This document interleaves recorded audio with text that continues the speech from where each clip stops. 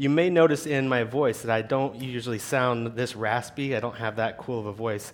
And so it's because of all the smoke. And so we need to pray. Usually I pray that you don't hear from me, you hear from God. I'm just hoping that you hear something at this point.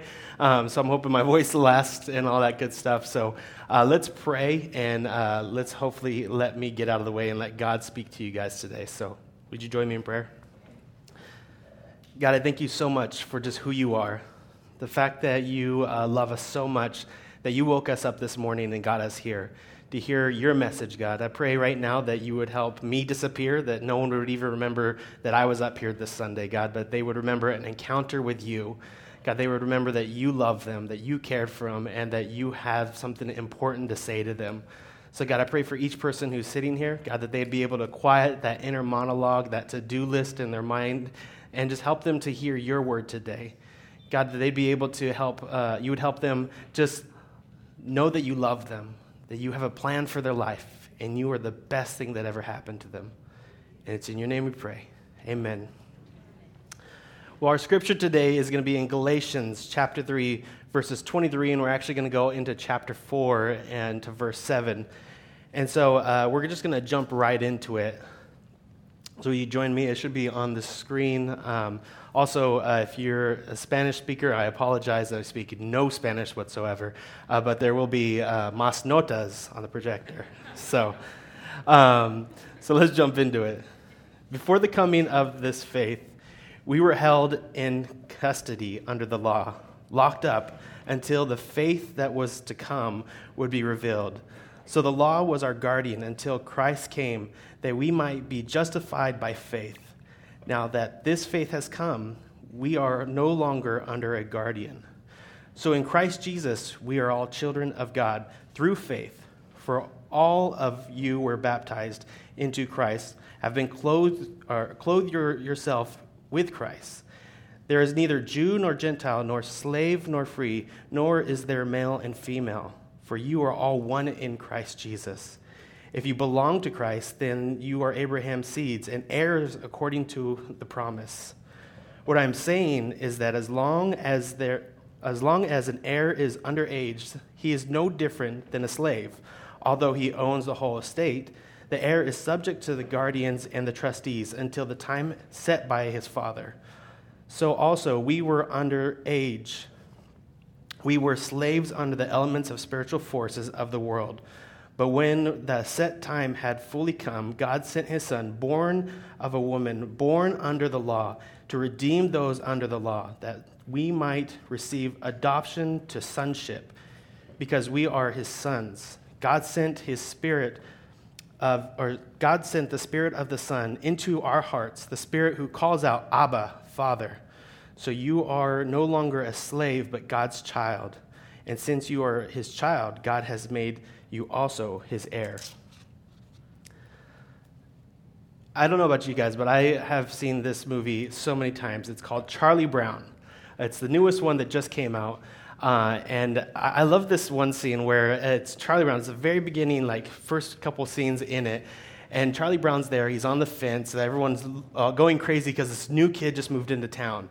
And it's the little redhead girl. And so he's just like dreaming at this moment. He's at the fence. We're watching everything that comes in, and they're kind of making calls. Oh, there's a piano, there's this, there's that. I wonder what kind of like hockey player she's going to be, or this person's going to be, and they're all excited about it. And Charlie Brown is not actually worried about her. He's more worried about himself.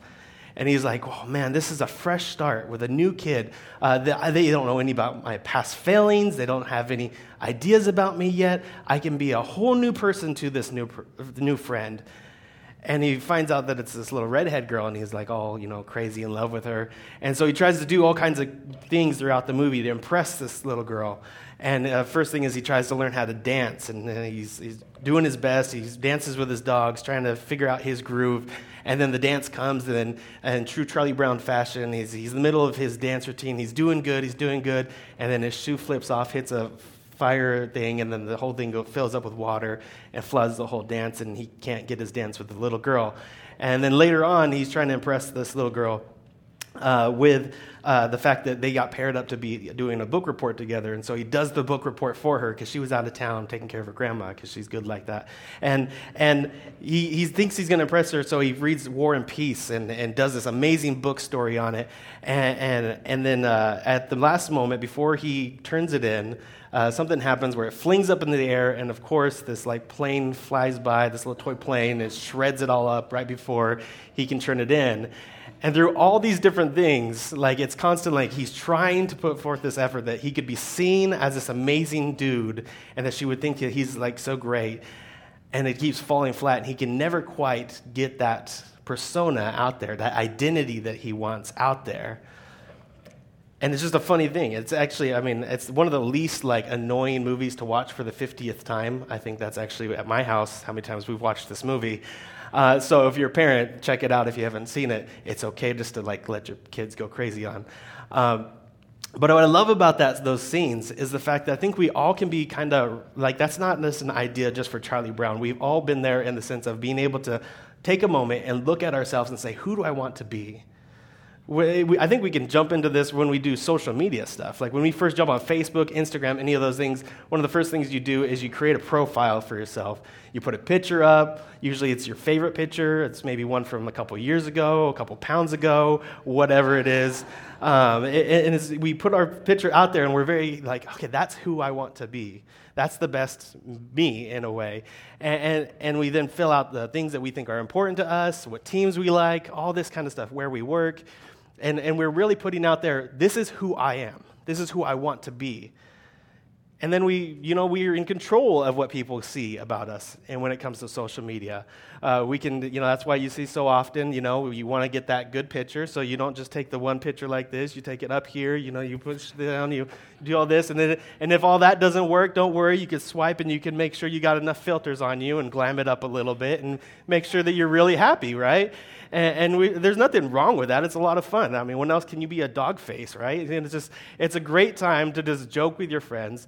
And social media is not a bad thing. That's not what the point of today's lesson is not about at all. Remember, I'm the youth pastor. What's fun about social media is the fact that you can be connected to each other. I love the fact that I can jump online this morning and I can see how my friends in Asia are doing. And that's the crazy technology. I can also see how my family in Pennsylvania is doing. And then I can also see what one of my youth girls is baking this weekend because, she just put stuff out there that I'm like, oh my goodness, I'm glad that she's, living somewhere else and I can't eat all of the delicious things that Paige makes. And just it's one of those fun things that you can just be so connected with each other. But there does become a danger when all of a sudden we become more worried about how we are seen than how we are actually living our life. And that's one of those things that I think can happen a lot of times where we worry so much about how those pictures that we got put up, that your friend took that weren't that best angle, or even just that you have something negative happening in your life, but you feel the need not to be able to share that with people around you. Because this isn't just simply a social media issue. This is something that we've been dealing with for years and years, right? That's the reason why you go to a family gathering and no one talks about why Uncle Hank is no longer there. Or when you have these situations when you should be hanging out with friends that you can connect with, but instead you kind of hold back because you're afraid to let them know about the marital problems that you're having or the financial issues that you're having. It's because we kind of hold back and we want to just kind of protect ourselves and protect our pride, and we're afraid to be vulnerable to each other, to say, yeah, I have these hurts in my life. I'm walking through this and that. I think it's common for us to want to protect that and just to keep giving out people that persona of who we want to be, of who we wish we were. And the reality is in our society in a lot of ways highlights this fact that you should have self-discovery, that you should put out there who you want to be, fake it till you make it kind of idea, and just keep pushing that persona out there. And they highlight it like, yeah, tell people who you are. Even if you don't feel that way yet, just keep pushing that out there and that'll become your truth.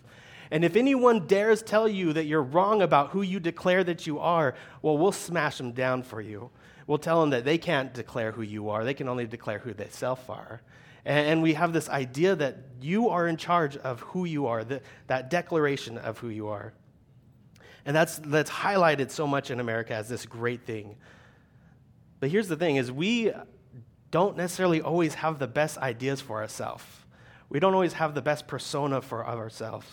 In fact, and it's not, like I said, not a new idea that we want to create that for ourselves. I think you could track that back all the way to Adam and Eve in the garden.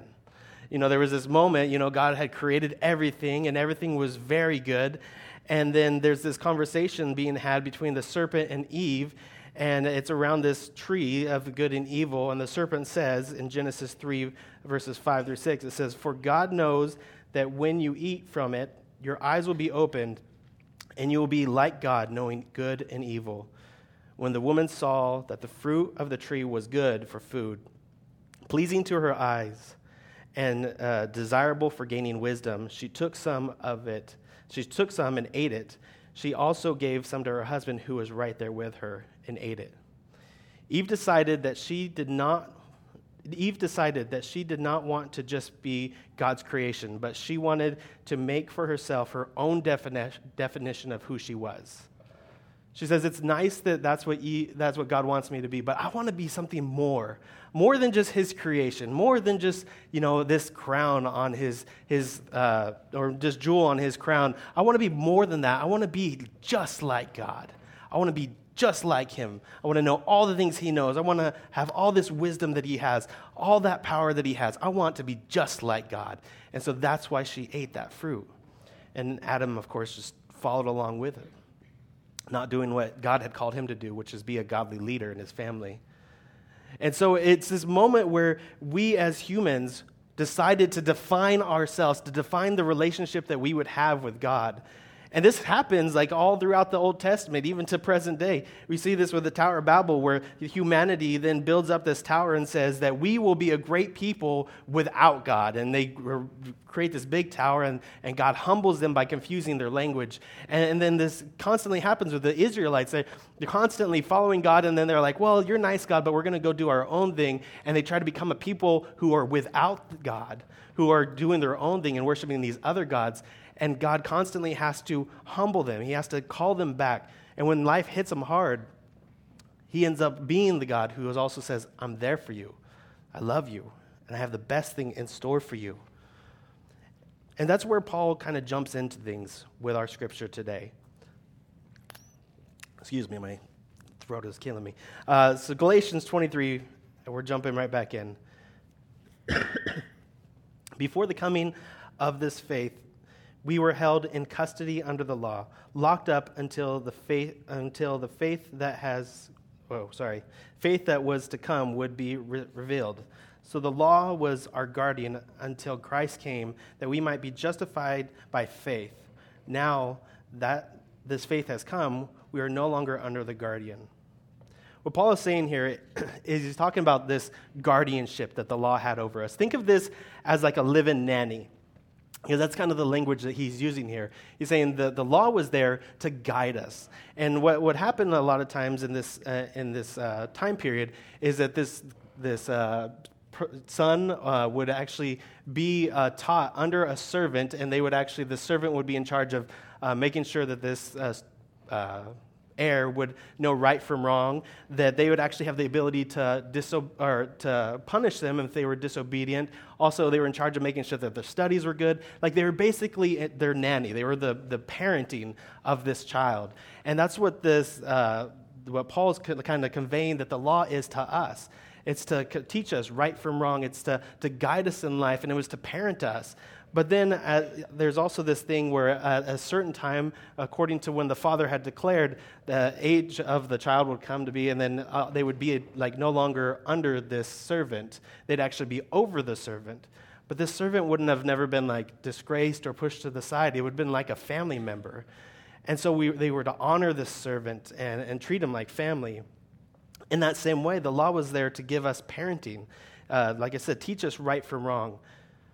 And so what's interesting, and I think most of you who have adult children might know this even better than I do, is there's this interesting dynamic that happens. And I get to see it because I'm in youth ministry and children's ministry, and I've been around for now 12 years in that genre.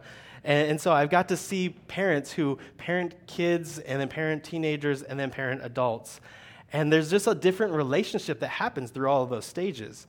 And I'm getting to experience those as well now, being a father.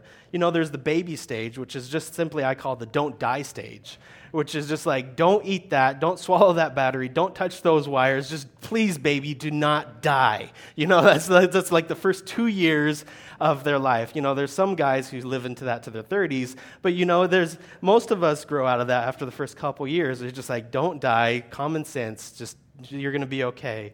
And then shortly after that, your job as a parent is really to start teaching them right from wrong.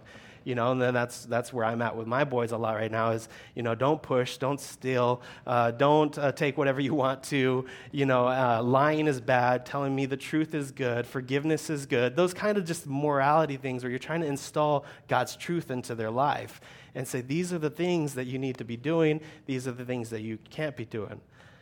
And then there becomes so much of a transition when they hit around junior high age, those teenage years, where it stops being so much about like helping them understand every single decision that is right and wrong, and them starting to take that on themselves. And sometimes this is when maybe they stop listening to you parents as much, right? It's like you're talking to them and they're just like, and they just don't hear it as much. And you can start to feel like, man, not everything I throw at them, they just don't receive as much, and it just gets harder to talk to them. And then that really happens even more in high school because they start to really come in charge of who they want to be. They start making their own decisions and they start asking questions maybe, and they start hearing you, but they are hearing you with a lot more skepticism. You know, they don't just receive everything that you have for them. They're like going to ask you some questions and challenge you, maybe challenge you a lot like I was. My poor mom. And it was just, high school is so much of that testing ground. And then that continues on into a bit of adulthood. But then there's this transition. And it's about like the early 20s, mid-20s, that you see this transition where the kid really starts to want to reach out to their parents again, where they're reconnecting with them in a lot of ways. And they're starting to understand their parents a lot more. I had such a crazy moment when I was the age that my mom was when she had me, and I didn't have kids yet. And I was like, I don't know nothing about kids. And she had me at this age. Like, that was such a big moment to realize, like, yeah, my mom's not perfect, and she would be the first one to tell you she's not perfect. But, man, to have to figure out as much life that she had to figure out at that age just really made me gain so much respect for her and love for her. And so you start to change, and I mean, the other part of it is simply because they start to realize that the food doesn't just magically show up in your refrigerator at their house like it does at your house. And so they want to come over a little bit more often and, you know, allow you to treat them in those ways. And so the relationship changes. And what's cool and what's amazing is that, you know, when you look at the Old Testament, you see this same kind of trend of maturity from a baby to adulthood in the same relationship that God has with humanity. You know, I would say that in the beginning, in Genesis and Exodus, you see so much of God reaching out to his people and saying, don't die. Like, don't die. Just try to hang on. Try to not do what is wicked. Try to just listen to me. Just hang on, and I'll tell you more about what you ought to be doing. And then it really takes off in Exodus and Leviticus and Deuteronomy. And that's really when God's reaching out to his people, and he's trying to teach them the right from the wrong. Remember, we didn't know anything. We were left to our own. When we came out of the garden, we had no true knowledge of good and evil. We thought we'd take a bite of that apple and have all this wisdom instantly. How many of us have ever learned anything instantly in that way, where we just took a pill and we learned everything that we needed to know? That's never happened to any of us. We're humans. We learn slowly. We forget constantly. And so we had to learn the hard way and the long way. And so God is teaching us in that same fashion where he's guiding humanity along that course. And so you see that all the way to David and his son. And God's constantly trying to teach him right from wrong, and we constantly are failing. And then we get to those rebellious teen years of humanity.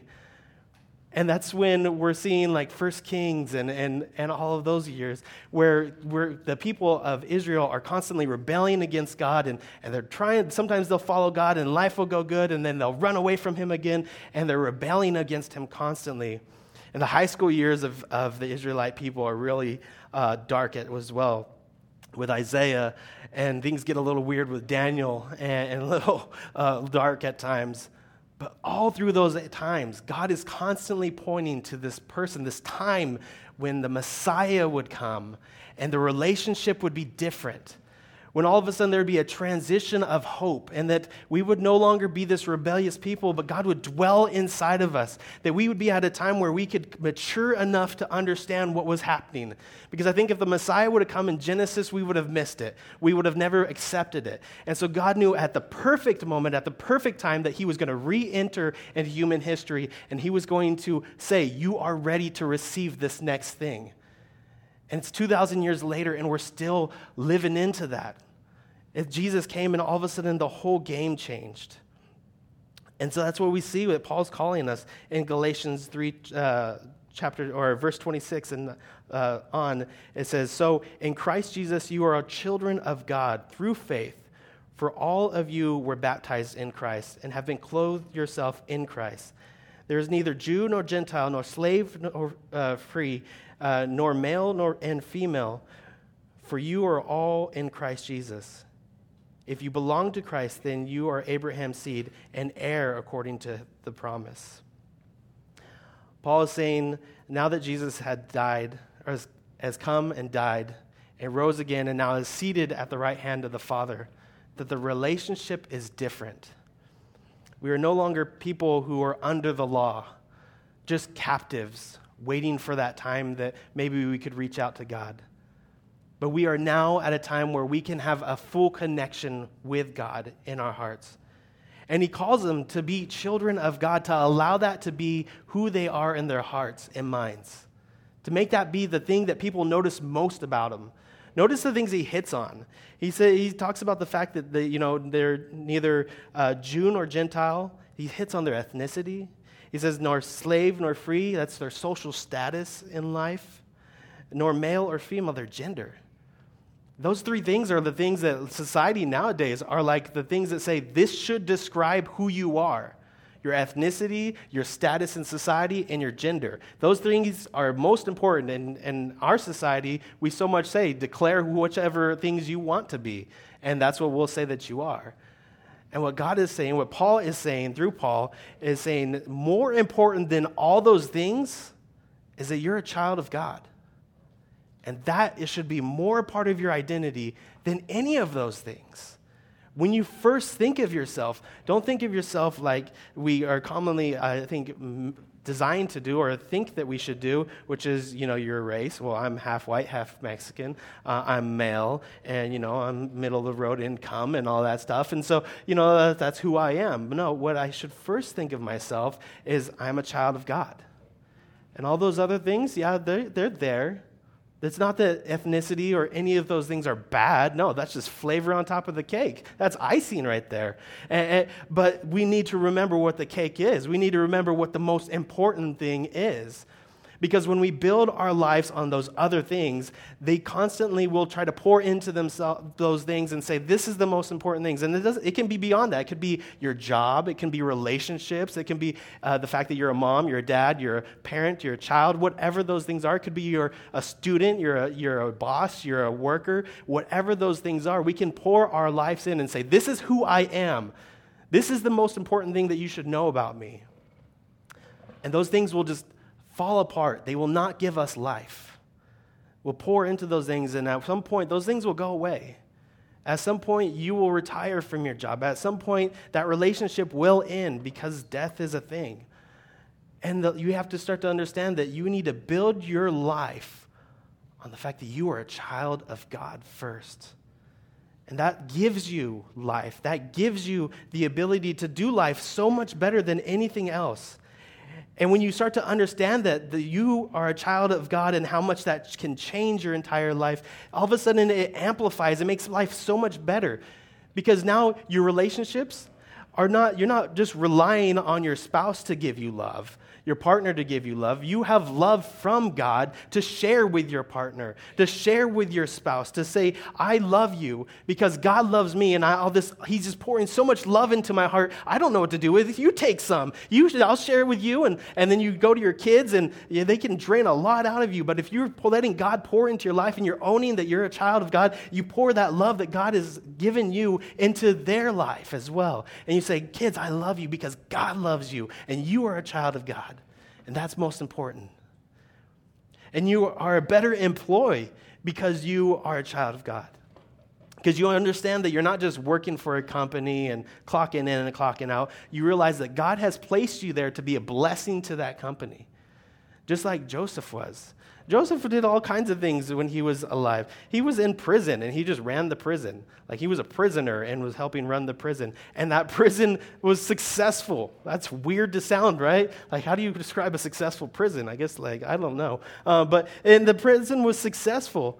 And then he worked in a house of a person. He was a servant, and the house was just thriving. And then later on, he was the right hand to Egypt, and Egypt was successful. And all that happened because he understood that God had a blessing in his life, and he was sharing God's blessing wherever he was. That's the same way that we can be when we go to our jobs. We can understand that God has a blessing for your employer because you were there. Not because he's just blessing the business, but because he placed you there for a reason. And it's not just so that your boss gets rich. It's there because he wants you there to share his love with people around you. The people would be like, why do you work so hard? It's because God loves you. And I want to show you that God is not a lazy God. He has the best thing in store for you. He wants the best thing, life that he has for you is just to follow God. And so people will ask you questions when you're a different kind of employee. And so God will do this constantly through your life. Is he'll pour into you. And when you understand that you are a child of God, it changes everything and it amplifies your life in so many greater ways. You care for your community more because God loves your community and he puts you there for a reason. So Paul kind of wraps this back up in chapter 4 of Galatians, verses 1 through 7. So I'm going to read that with you guys. It says, what am I to say? Or what am I saying is that as long as an heir is underage, he is no different from a slave, although he owns the whole estate. The heir is subject to the guardian and the trustees until the time set by his father. So also, when we are underage, we were in slavery under the elemental spiritual forces of this world. But when the set time had fully come, God sent his son, born of a woman, born under the law, to redeem those under the law, that we might receive adoption to sonship. That's a status, by the way, not just for the guys. It's for both of us. Because you are his sons. God sent the Spirit of his Son into our hearts, the Spirit who calls out, Abba, Father. So you are no longer a slave, but God's child. And since you are his child, God has made you also his heir. So I have a couple questions for you guys. First one is, who are you?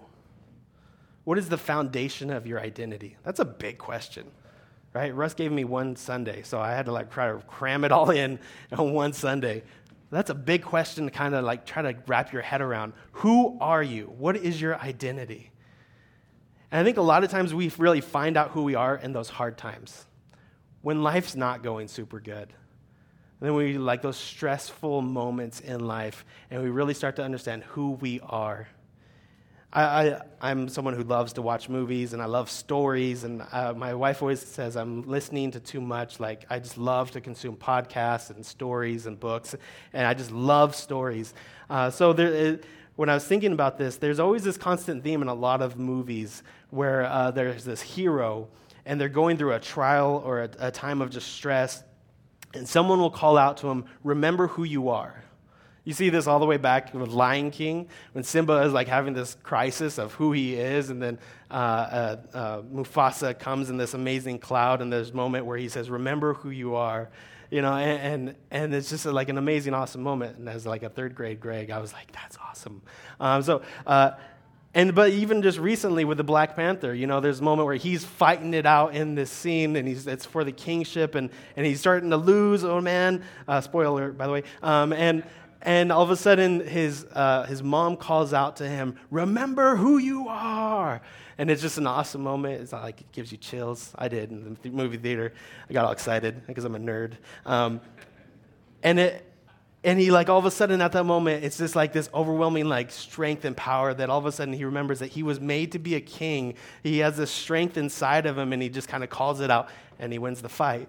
And so It's just this thing. And I think, for us as children of God, we can make that same chant in our life.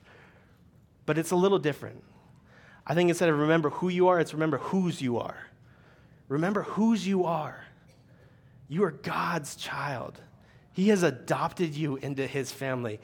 Not because you deserved it, not because you were born into it, but because he saw you and he chose you and he said, "You are mine.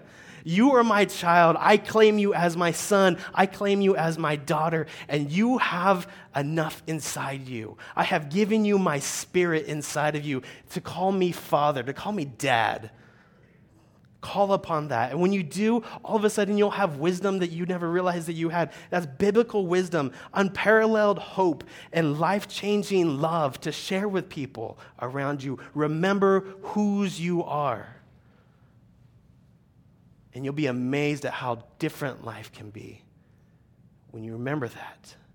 You are a child of God. Here's my second question for you, and this one is for you to take home and talk over lunch.